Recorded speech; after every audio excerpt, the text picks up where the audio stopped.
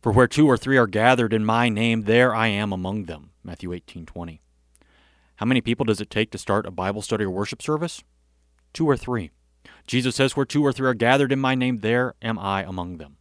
Jesus is in the midst of any group of people, no matter how small, who call upon his name in faith. We don't need a quorum to be able to worship God. We simply need the faith to believe that he is in our midst. I've heard before that Bible study and worship are completely different animals, and that's very true.